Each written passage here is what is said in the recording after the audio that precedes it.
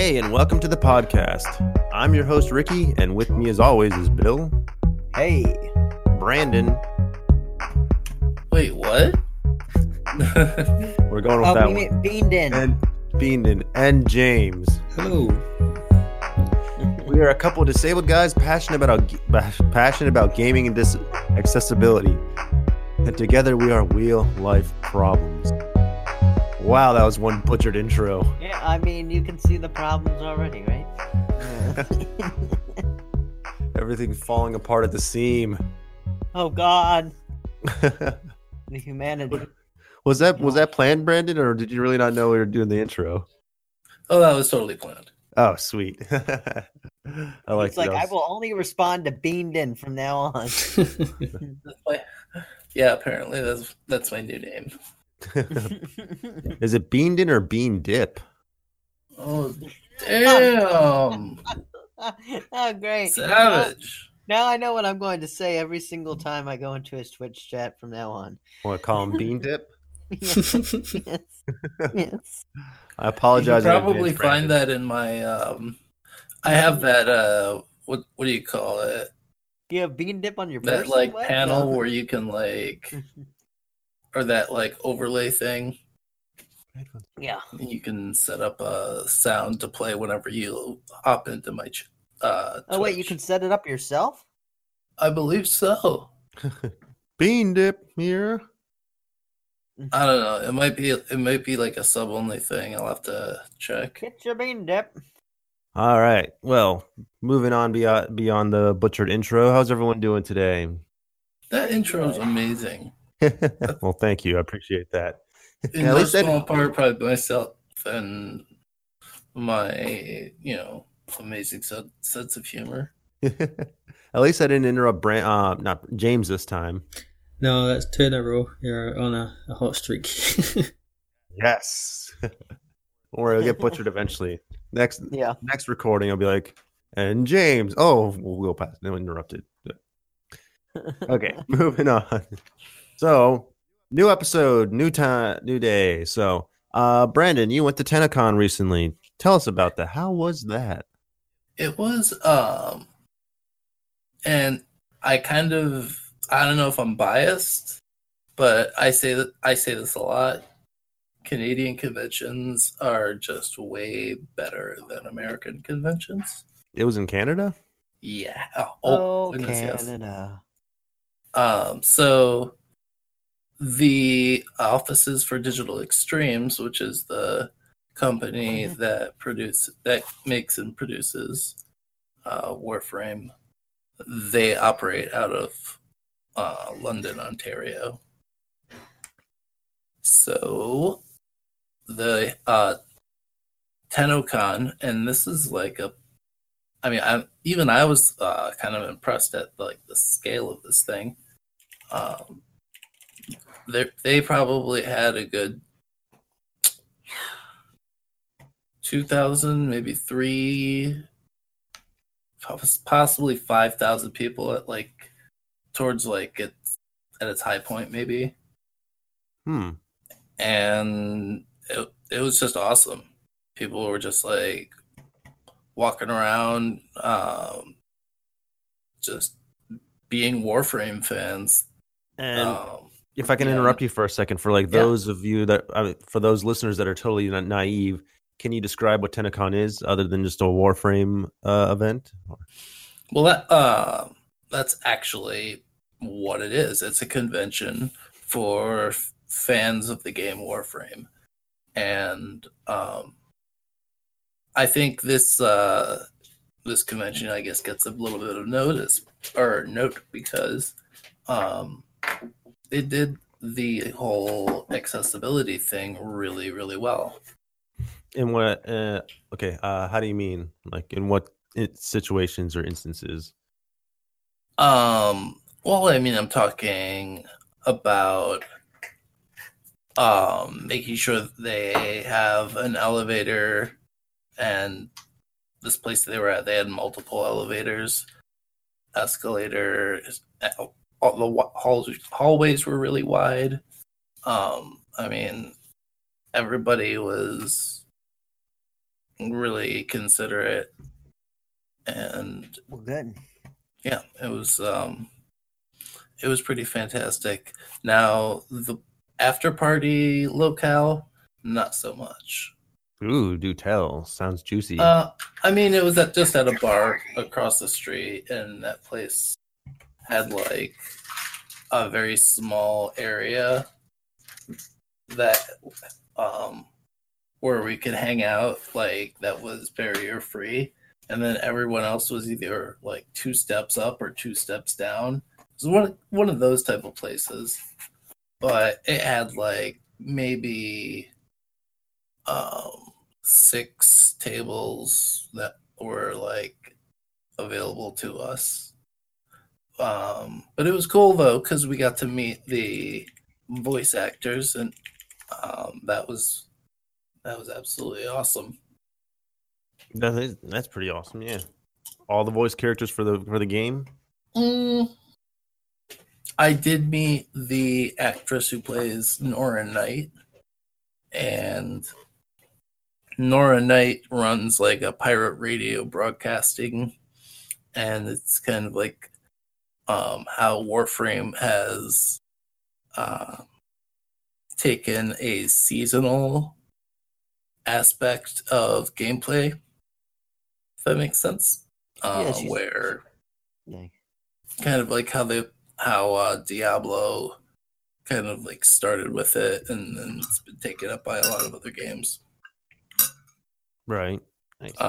And she kind of like has all these really awesome like words of encouragement, and I got to meet her, and she was really sweet.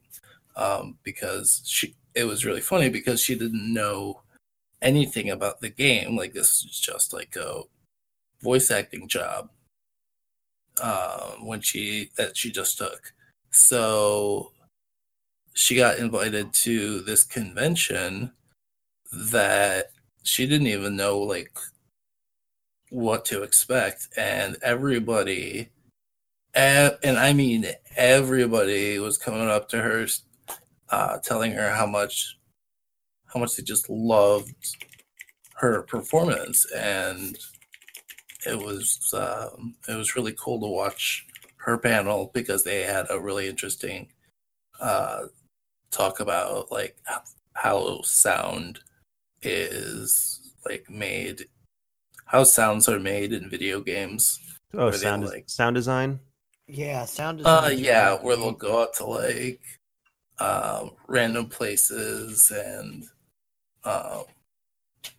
record sounds of random things. Hell, like ADR. That's what they do in movies. Like, they actually will record, like, for instance, like, they want a lawnmower sound, they might actually record a lawnmower. Or someone's gun cocks. Yep. Yeah, those types of things. My buddy actually is doing some sound design for a movie right now. Oh, really? That's awesome. So it's an independent movie that I'm going to be in. Shameless plug. We have an actor here among us? Yeah, well, anyways, we have to get back to his but yeah, I mean, other than that, it was a fantastic convention, and everybody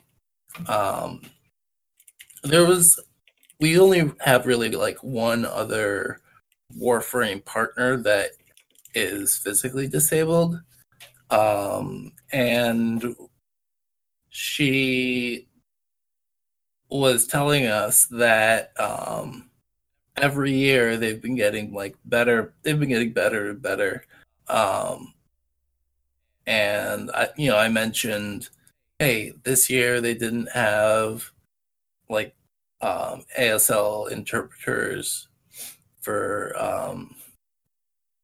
for people who use sign language, and chances are next year they'll end up doing that. So I thought it was pretty, all in all, it was pretty refreshing to see, a convention take so much interest in that. So nice.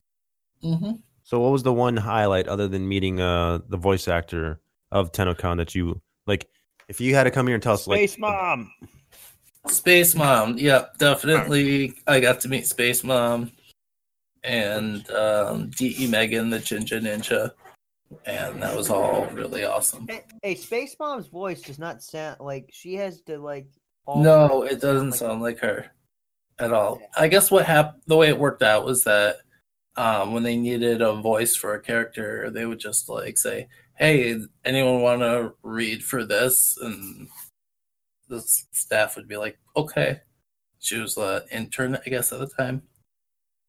And then they just put a bunch of effects on her voice and shit. Kind of, yeah. So that there was no remnants of anything that you could. I have no idea. Yeah, no. Well, because you know how sometimes with certain things, like, you know, if a certain person talks, like for instance, Seth MacFarlane, like you can pick up the fact, oh, that's Brian talking. Precisely. That's because Brian is his natural voice. Yeah, Brian's his real voice. Yeah, he's not changing. Could you give me a moment? I have to mute myself. I'm sorry. Yeah, I'm sure if you saw a video of her being interviewed and sort of had did a little sort of side by side comparison with the voices in the game, you'd see the similarities. Because I mean, you can.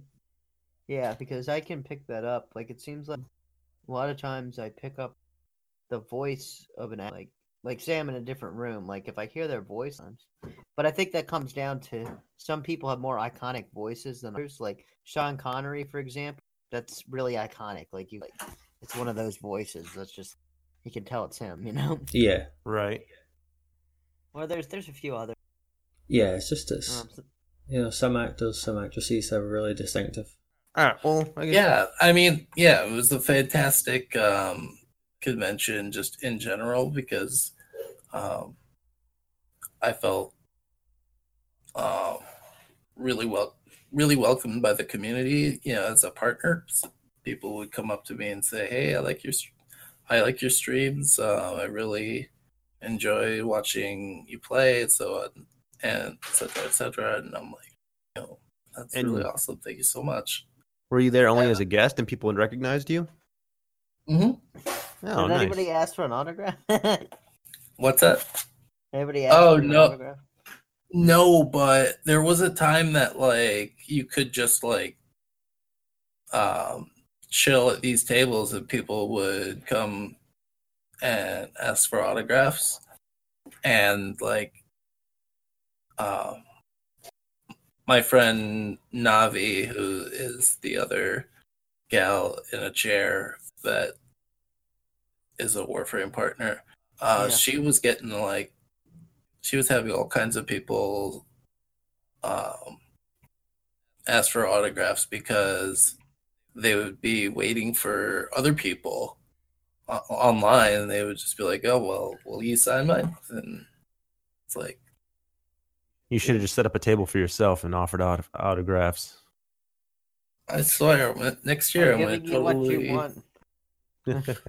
Next year I'm totally gonna try and do that sort of thing.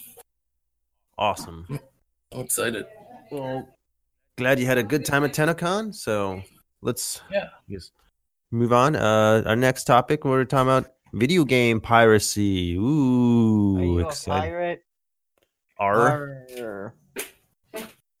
It's a good old time. Just kidding. So I was doing some research on video game piracy over the weekend, and I found a couple interesting things.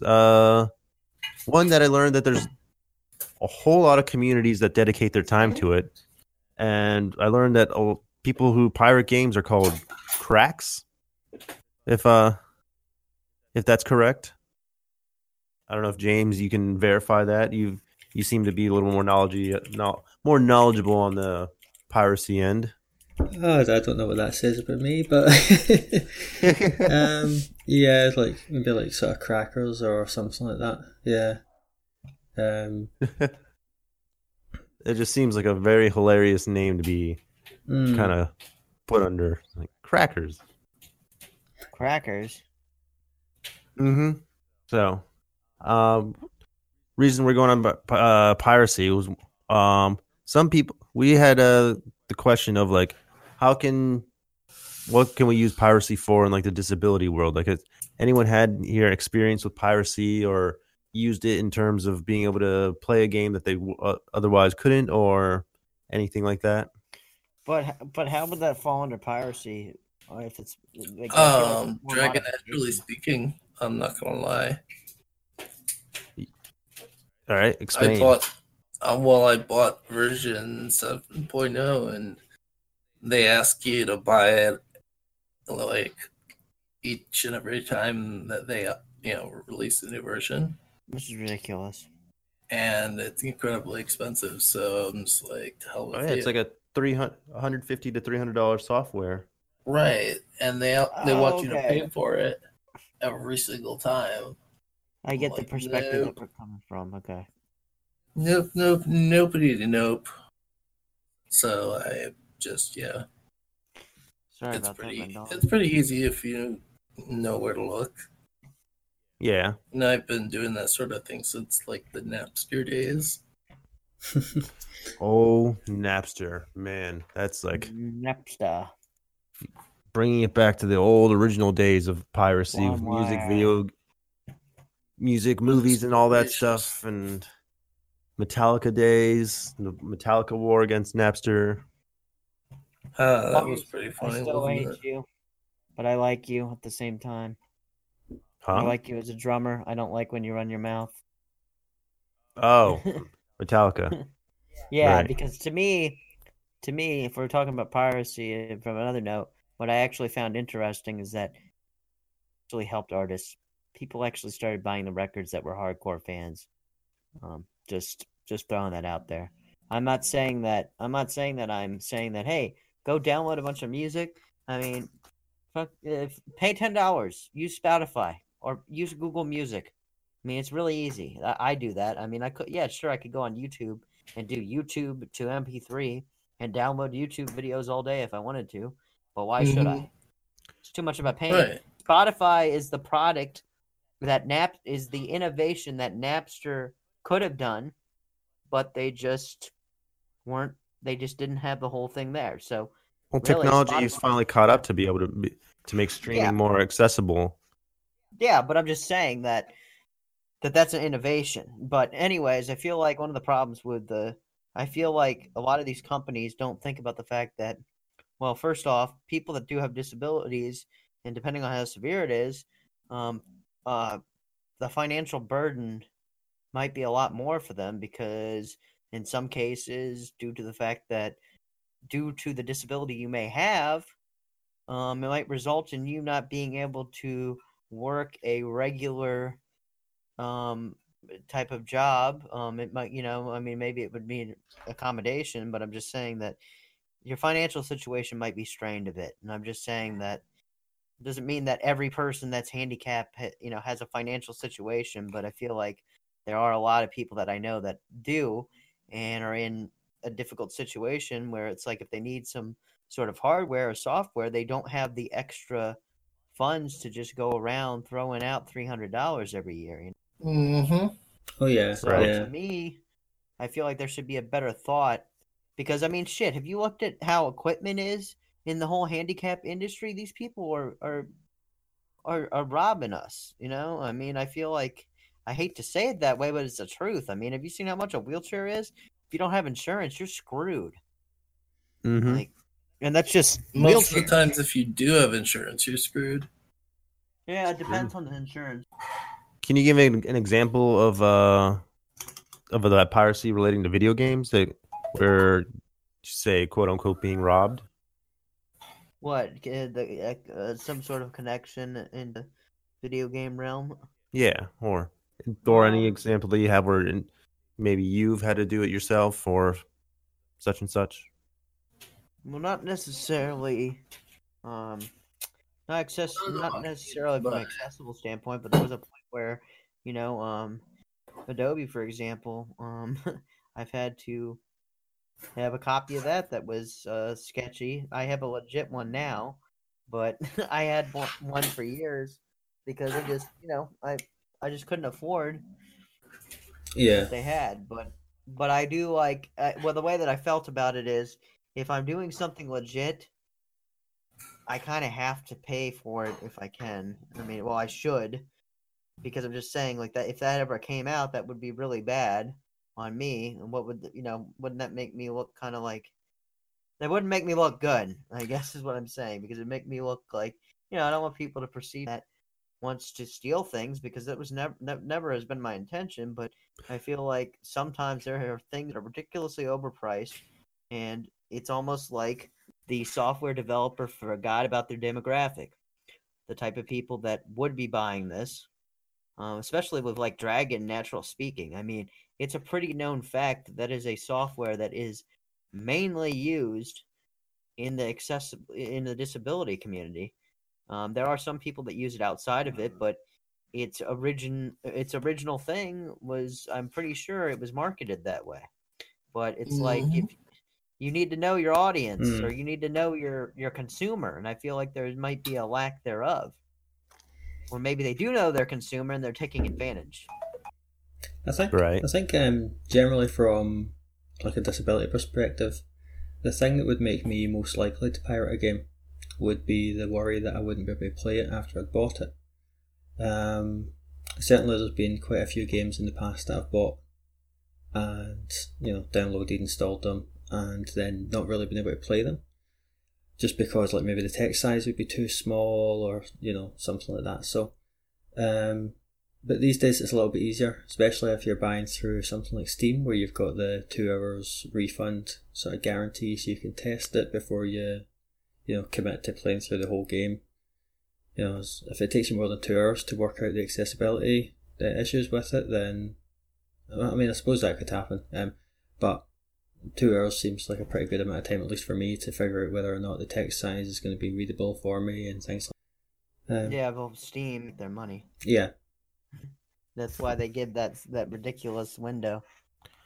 But that's a great way to kind of deter against piracy. If you give someone, like James just said, a 2-hour window for a refund, then they'll know if they can play it or not. Yeah. I mean, that's true, but I mean, usually there's been a lot of stuff where it's like on Steam, it's a Steam sale, it's $1 or $5. I'm just like, and then I don't play it, but I guess they count it for the playtime. But then again, if you had a game that you bought and you haven't played it in like a year, you're not going to be able to get that refund. Yeah, then that's on you. I mean, I've had a refund rejected for that exact reason. It's like, you've had this game for a while, bud. Yeah, I can give an example of when I had like an instance of game piracy where I wanted to play a game. Was so, as listeners of the show may know, I'm like quadriplegic, so my hands don't work, right? And I wanted to play Pokemon, the old Game Boy Pokemons. And there was an emulator that came out on the iPhone, and you had to like basically download, pirate all the games you could, and I was able to play Pokemon Gold, no, not Gold, Pokemon Yellow on my phone at the time, and that was a great time where I had to pirate something and was able to play it for myself. If it weren't for me just being able to want to play and stuff, of course I'd go out there and buy a Game Boy and play it myself, but that wasn't the case. Yeah, and although obviously like it's still IP theft and all that, it's still illegal and all that, but it's hard to argue against someone who would for health, medical, disability reasons, whatever, be completely unable to play it otherwise, just downloading it that way and playing it on a phone or something. Oh, nice. Especially when obviously Nintendo aren't presenting, or the developer more broadly isn't developing any sort of any other means by which you or anybody else with with those sort of input issues to play it. Yeah, absolutely. It's definitely circumstantial, but you can of course throughout this we're not condoning piracy, but we're just talking about it and giving examples and stuff and such. But yeah, if talking about our own experiences with piracy. Say again? So looks like someone said something, and that's why the price points are high. Kind of like pharmaceuticals, people will pay the price because they need it to live. Yeah, and then there's just like the customer service angle. Totally take advantage of you. Like For sure. How do you know if you're really going to be able to play a game unless you give it a try on your own system? And a lot of times I pirated a game before buying it. So there's, that. Yes, to be able to know if you could play it or not, right? But you still support the release once you're able to, fully adapt to it, I guess, for lack of a better term. Right. Precisely. And in a lot of cases, like, if games would come out with their screenshots of their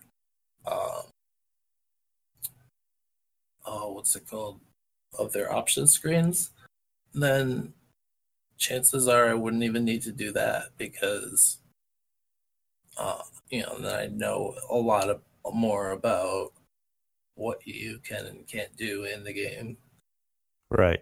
So you're saying, in an instance, a good way for companies to avoid being pirated is to release more information about the game than, if I'm paraphrasing. Is that what you mean? Yeah, exactly. All right. Yeah. And totally agree. Yeah. Game piracy. It's a fun thing. Well, what I find interesting is how there's studios that no longer exist, and there's this whole ROMs thing, which I'm not condoning it, but I'm just saying, if you want to use the emulator and you figured out some way to create ROMs from things that you already have, then that's cool. Although we do know that they exist on the internet, but I'm not telling you to go download them, because it's just. But I'm just making the point that I find it kind of curious how Nintendo becomes all upset about this when a lot of these companies that were making money off of this no longer are. And the thing that I find funny is that, what do you think used game stores are doing? They're taking money, that's going in their pocket. No, it's not going back to Nintendo anymore at this point. It's pre-owned, but I know I'm not trying to make the argument for it to be okay, but I'm just saying I find it interesting how it's almost like a double standard in a way, sort of, but I mean, not completely. So, in a sense, are you saying piracy is okay if the original company is getting their money, but you're not profiting off of what you're pirating? I don't know. I necessarily think that. I guess it's more I'm just questioning it, kind of like it's more of a question, as just a curiosity, I guess it will. How I just think it's kind of interesting how that works.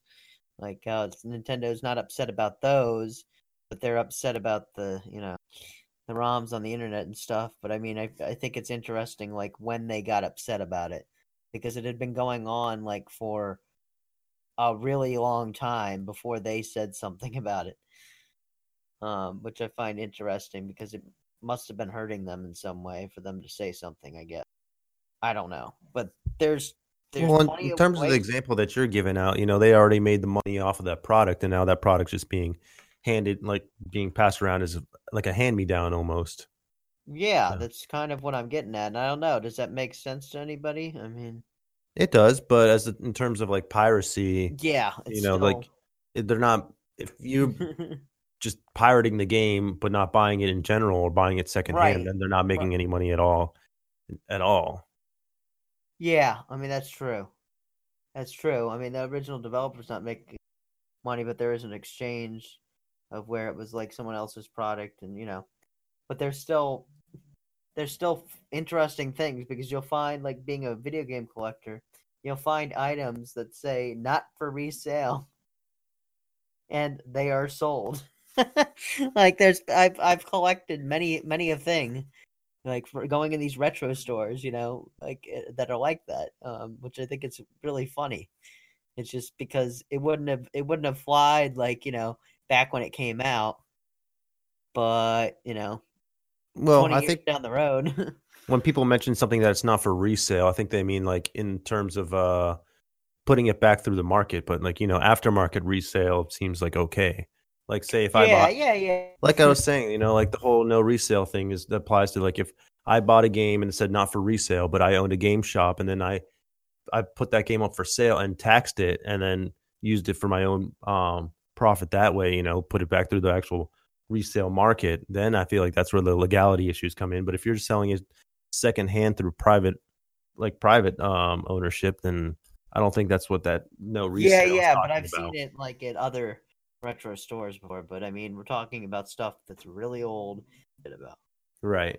Gotcha. But at the same time, I think I guess it's just. I guess the other point that I'm making is it just shows the greed of a corporation. Is all I'm saying, because the fact that they are willing to go after, you know, somebody like for like I don't know. I get why they would be irritated by it on the site, but I don't know. At the same time, it's like, why don't you like maybe you should offer more of your games in your online store, and you wouldn't have this problem. Yeah, I kind of see it as being like like when Napster appeared and CD sales kind of collapsed, you know. But then iTunes appeared and people started buying music again, albeit in smaller quantities, yeah. But you know, if you give people a good deal, if you offer them, you know, a good product at a reasonable price, they'll go for it. Yeah, absolutely. That avoids piracy in general. I feel like it's like an afterthought, I guess. Kind of like how there was this whole lawsuit with the Jason Voorhees property. This guy comes at 30 years saying, "Oh, it was my idea." But anyways, no, it's funny how, like, you know, simplicity of getting the product to someone can avoid piracy altogether. You know, convenience. Just kind of like how you said earlier, Bill. Like, you know, Spotify. People don't pirate music as much because now it's just the ease of accessibility is there. Well, to me, like, I mean, you can't tell me that you see $10 unlimited, no commercials. You pretty much have access anywhere. I mean, how can you beat that? And if you just, and another thing is that if you have it on your desktop computer, you get the benefit of the unlimited just from your home. Yeah, it's long been like proven that given a reasonably priced legal alternative, people will choose that over actual piracy. Because the other thing that we need, I think we should kind of discuss too, is the fact that with a lot of times there's other things that could be you could be getting taken advantage of in other ways, because basically the whole idea is that, you know, some asshole could decide to post something on a website, make it look like this legitimate thing, which it's not legitimate because, you know, it's already illegal to begin with, but they'll make it look like, oh, you can download this game, and it's like you download this game, it's like, oh, by the way, you just downloaded a Trojan horse. Yep. You know, like right. So there is that whole aspect of it, to where I feel like it, you know, the safety of the fact that, oh, I know this is a safe marketplace. Like, there's been times that I could have bought a game somewhere else, but I bought it at a higher price on Steam because the fact that I was like, I don't trust this. Yeah, I mean, you know, it's like a little sketchy, you know? For sure, that's certainly one of the things that puts me off piracy these days. Is, you know, there's a few websites that I used to shop at that have had maybe big security scares because they don't invest in like data protection, and like there's been a few websites that, I mean, goodness, going on like 18, 19, 20 years ago now, but like at one point I would have been downloading cracks for PC games so that we could play the multiplayer with a single copy of the disc, sort of thing. And you know, I've always wondered why my computer would always be so broken, why it would always be running so slow and need formatting, and Windows reinstalls so often. And it's, you know, it's just because the cracks are absolutely full of viruses. So, well, it's like, yeah. What was interesting is The Witcher 3 was DRM free, or whatever they call it. And my buddy literally let me borrow the disc, and I was able to download the game. I don't know how that's possible, but I don't know. I was surprised at that. I was shocked at that, actually. But you could do that. And now CD Projekt Red are gone. Oh no, wait, no, sorry. The opposite's true. They're massive. It's funny how that works out. They're breathtaking. They were not destroyed by making their game DRM free. Nobody picked up on that reference. Well, they're breathtaking. You know, the Cyberpunk, Keanu Reeves, CD Projekt Red. He said that at the E3. Mm-hmm. That just nope. It might be just best to let that joke die, Bill. Yep. No, it wasn't a joke. Unless you want to explain it one more time. Well, why would we explain it? The best jokes are the ones that need long drawn out explanations. Mm-hmm. Oh, it's funny because of this, and that. Yeah. But do you have any instances where you've been like, where you guys have had or any game that you've like had to pirate because there was no other way to get a hold of it? I think because there are some cases not lately. Where there are games that you can no longer get in any other form, like Diablo 2, for example. Like I had to find a download of that. Like, well, you can buy that's coming back. I have Diablo 2. You should be able to. You can buy that one. Actually, never mind. The first one is the one that I couldn't find to buy. I have a buy of that. Yeah, you should be able to buy that. I think the first one has only recently been re-released on like GOG or Steam or something. Yep, it's GOG. I have it on GOG. Oh, that's why. Okay. Yeah, there's actually a way to play Diablo 2 online. Yeah. Private server. Trying to think if there's any games that I've really needed to pirate because I couldn't get them elsewhere. I mean, certainly, like you can get like ROM hacks for games that run on MAME, ROMs that run on MAME, to add things like colorblind compatibility, or things like that, just to maybe make the game more playable for someone like myself. But no, it's been a good wee while since I've done anything else. So I mean, that instance that you that little example that you just gave about having to change color to be able to play a game and you have to pirate it, like at what point do you draw the line of like when piracy is condoned or not? Like say I was someone who owned a game and I found out someone had to pirate it, to change colors to be able to play it and stuff. Like, what would you do in that case? Would you like try and change your game to make it so you could give it out to that person, or will you just let them pirate it, and be like, oh, okay, that's just one person? Well, I'd hope that they would. I would hope that the developers would see that that's a reason why it's been pirated, and make whatever changes are necessary. It's for something like maybe allowing you to change the colours of, the colours of objects in the game. That's maybe not necessarily the hardest change to make. But in the case, at least, of the one that I was talking about there, I mean, I've only really had to do it for Super Puzzle Fighter, and I've bought that game like 5 times on previous systems, importing it from Super Puzzle Fighter. Yeah. It's I mean, I think like importing it from Japan for the Dreamcast and to get. Sounds neat. Yeah, it's like I've spent crazy amounts of money on that game, and I can barely play it because it's like the yellows and the greens look basically the same to me. But with some tweaking with MAME, it can be done. You can change the colours of some of the gems, and it works. It's a lot easier to play. But yeah, honestly, if there's a game that you can't play because there's an accessibility barrier that's fixed by like maybe a ROM hack or something like that the developers aren't touching, and the only way to have that implemented is to pirate the game and then maybe sort of hack the pirate, like do some sort of like hack to the pirated version that isn't possible with the main game, then I'd be fine with it. I feel like if I were a game developer and I heard, for example, James is downloading my game just to be able to play it because, his disability, I'd feel like I'd take that as sort of a compliment. Be like, we've offered a product good enough that people want to get to it no matter what, like they want to play and they want to be able to play it their way so they can play. I'd be like, yeah, it's kind of, I'd see that as a compliment, knowing that we have a sought after product. Yeah, but big corporations wouldn't see it.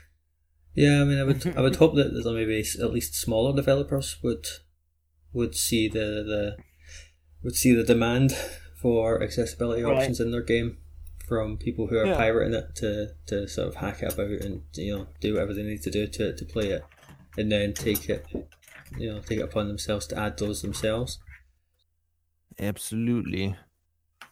But I remember I don't know if this is even considered pirating at all, but like games from different countries that you can't play on like an American systems.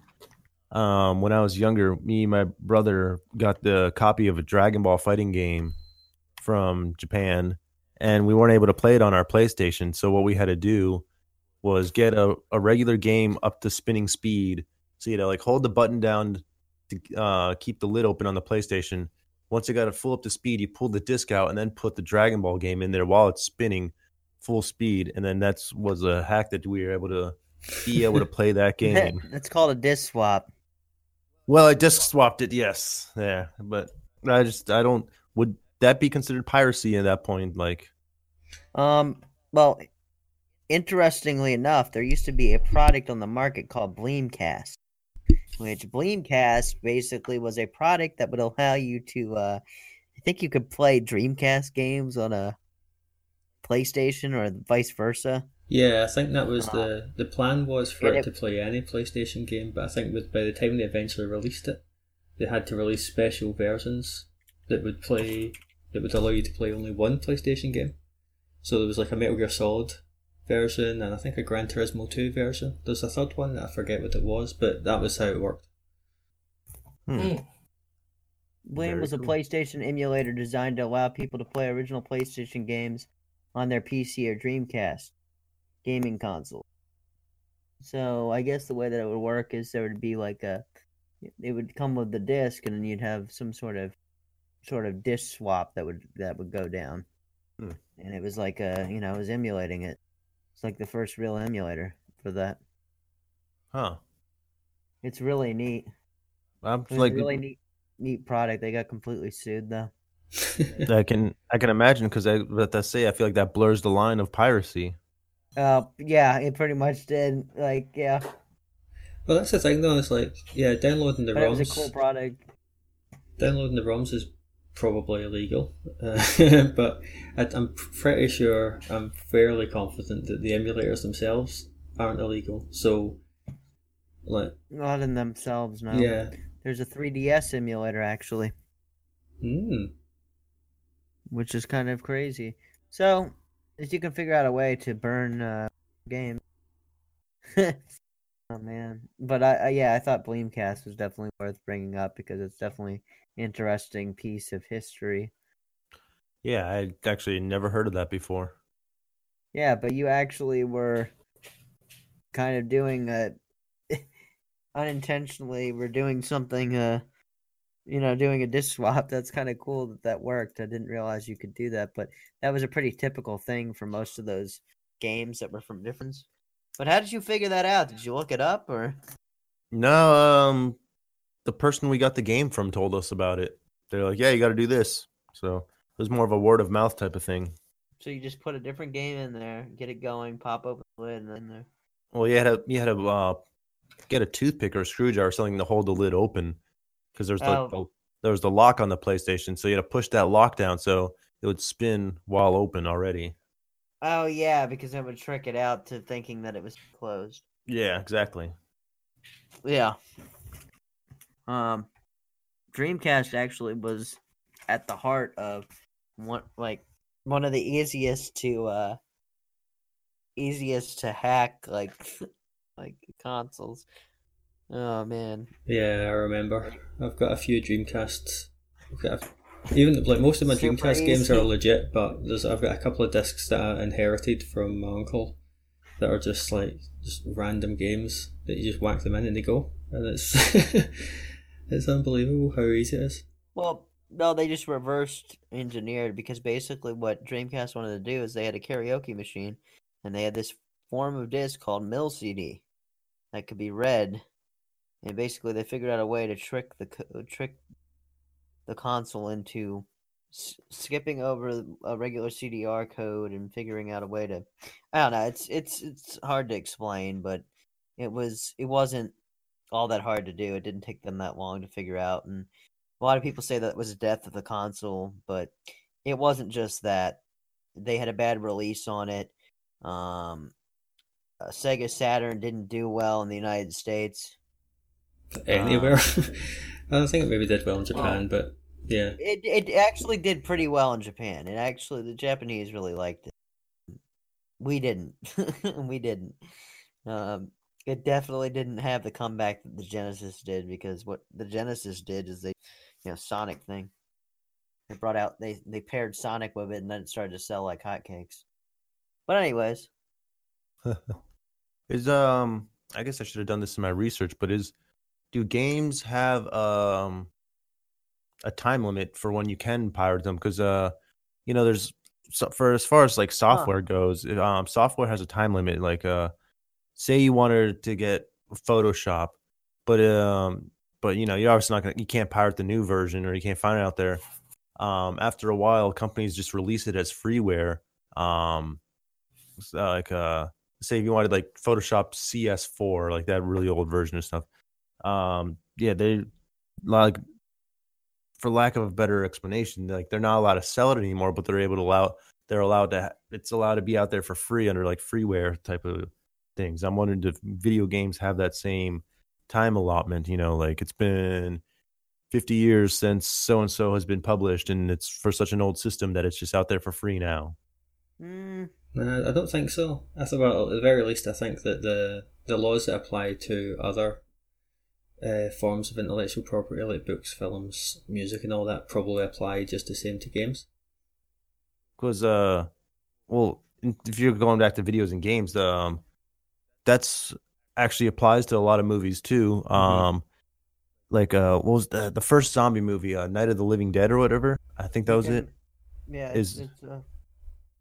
they say the one reason why the zombie genre flourished after that was because they didn't get into intellectual property on that, and people were able to like copy and make their own thing. Like the term zombie itself, wasn't patented, I guess the term would be. And Romero was always going to be like known as a zombie king, of course. Yeah, exactly. But because that was before like intellectual property days were really like, hard, firm type of thing, that was able to make the zombie genre flourish, because people are like, oh, let me do my interpretation, as opposed to being like, no, that's zombie's a coined phrase. You're not allowed to use that in your movies or anything, or games or anything like that. Yeah. Well, it's just like with Nosferatu. You can watch that for free now. I mean, the movie was made in like 1920. I mean, it's old. It's old, but that one's a good movie, actually. And I know Disney they did some trickery. Yeah, they found a loophole to keep the Mickey Mouse underneath intellectual property, but it should be in the public video on that. Yeah, it should be in the public domain now, but they keep finding a loophole to keep it underneath it. I forget how it worked, but it was like there was this really well done video that I saw on that like blew my mind, like on the whole thing. Yeah, so I wish I thought of this when I was doing my piracy research earlier, but like it makes me just wonder, how does that affect games in terms of intellectual property and public domain?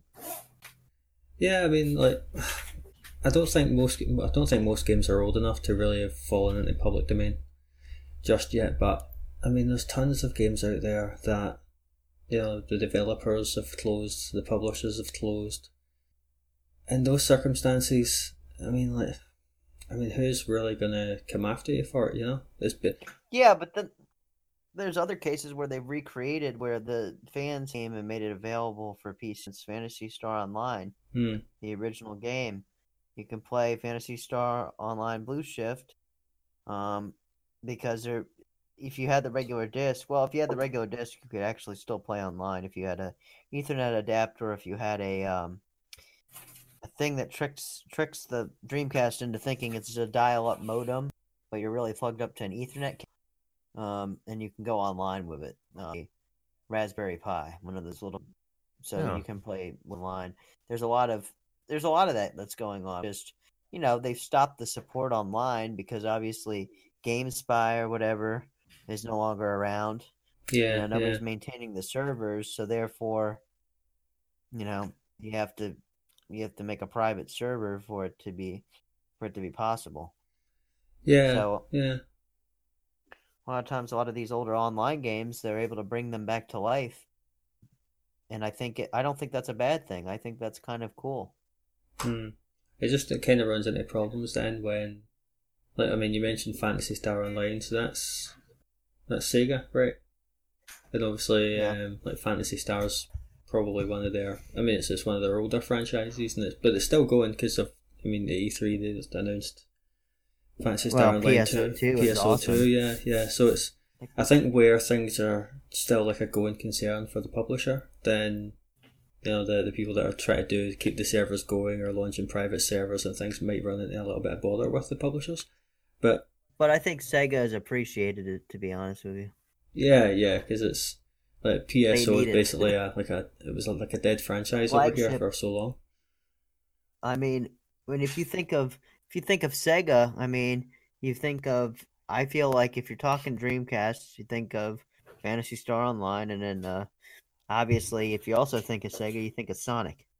Those are really the two of their biggest things that they've ever done. I'll be honest, I never heard of Phantasy Star. Yeah, well, if you're in the Dreamcast community, it's like ever were into Dreamcast. But a lot of people didn't have them because, like, when I was a kid, my parents were like, oh, hell no. Yeah, it was the same. There's no way I could have got my Dreamcast online. Yeah, actually, I remember when me and my brother were younger, we asked for a Dreamcast for Christmas, and we ended up getting a PlayStation 2, and we were bummed about it. Oh, no, smart parents. Yeah. Turns out we got the better end of the deal in the long run. But PS2 was a great system. Right, but anyway. Well, unless anyone's got anything to add about some piracy, I feel like it's a good place to wrap it up. I don't think we have enough time to get into disability and education. We can we can float that onto our next episode. All right. Start that off with that. Yeah, I feel like we can really get into disability and education for the next episode. Yeah, cool. So, anyone have any last-minute thoughts on video game piracy? Don't do it! I think we've run it dry. Don't do it. We don't want to get sued. Yes, we are neither condoning or telling you to go pirate, but we were just, if you do your thing, you do your thing. Just don't tell us about it. But yeah. All right, guys. Thanks for tuning in to another episode of Wheel Life Problems. You can subscribe to us wherever podcasts are found. Follow us on Twitter at ProblemsWheel. You can follow me on social media. I'm at The Rickles. You can follow Bill. He is Wheelchair Gamer with a 3 for the E. You can follow Brandon at Accessible Gamer. And you can follow James at his very original name, James Kyle. Thanks again. And remember to keep it wheel. Don't forget to follow the Twitch channel. Oh yeah, follow the Twitch channel. Follow that. Keep it wheel.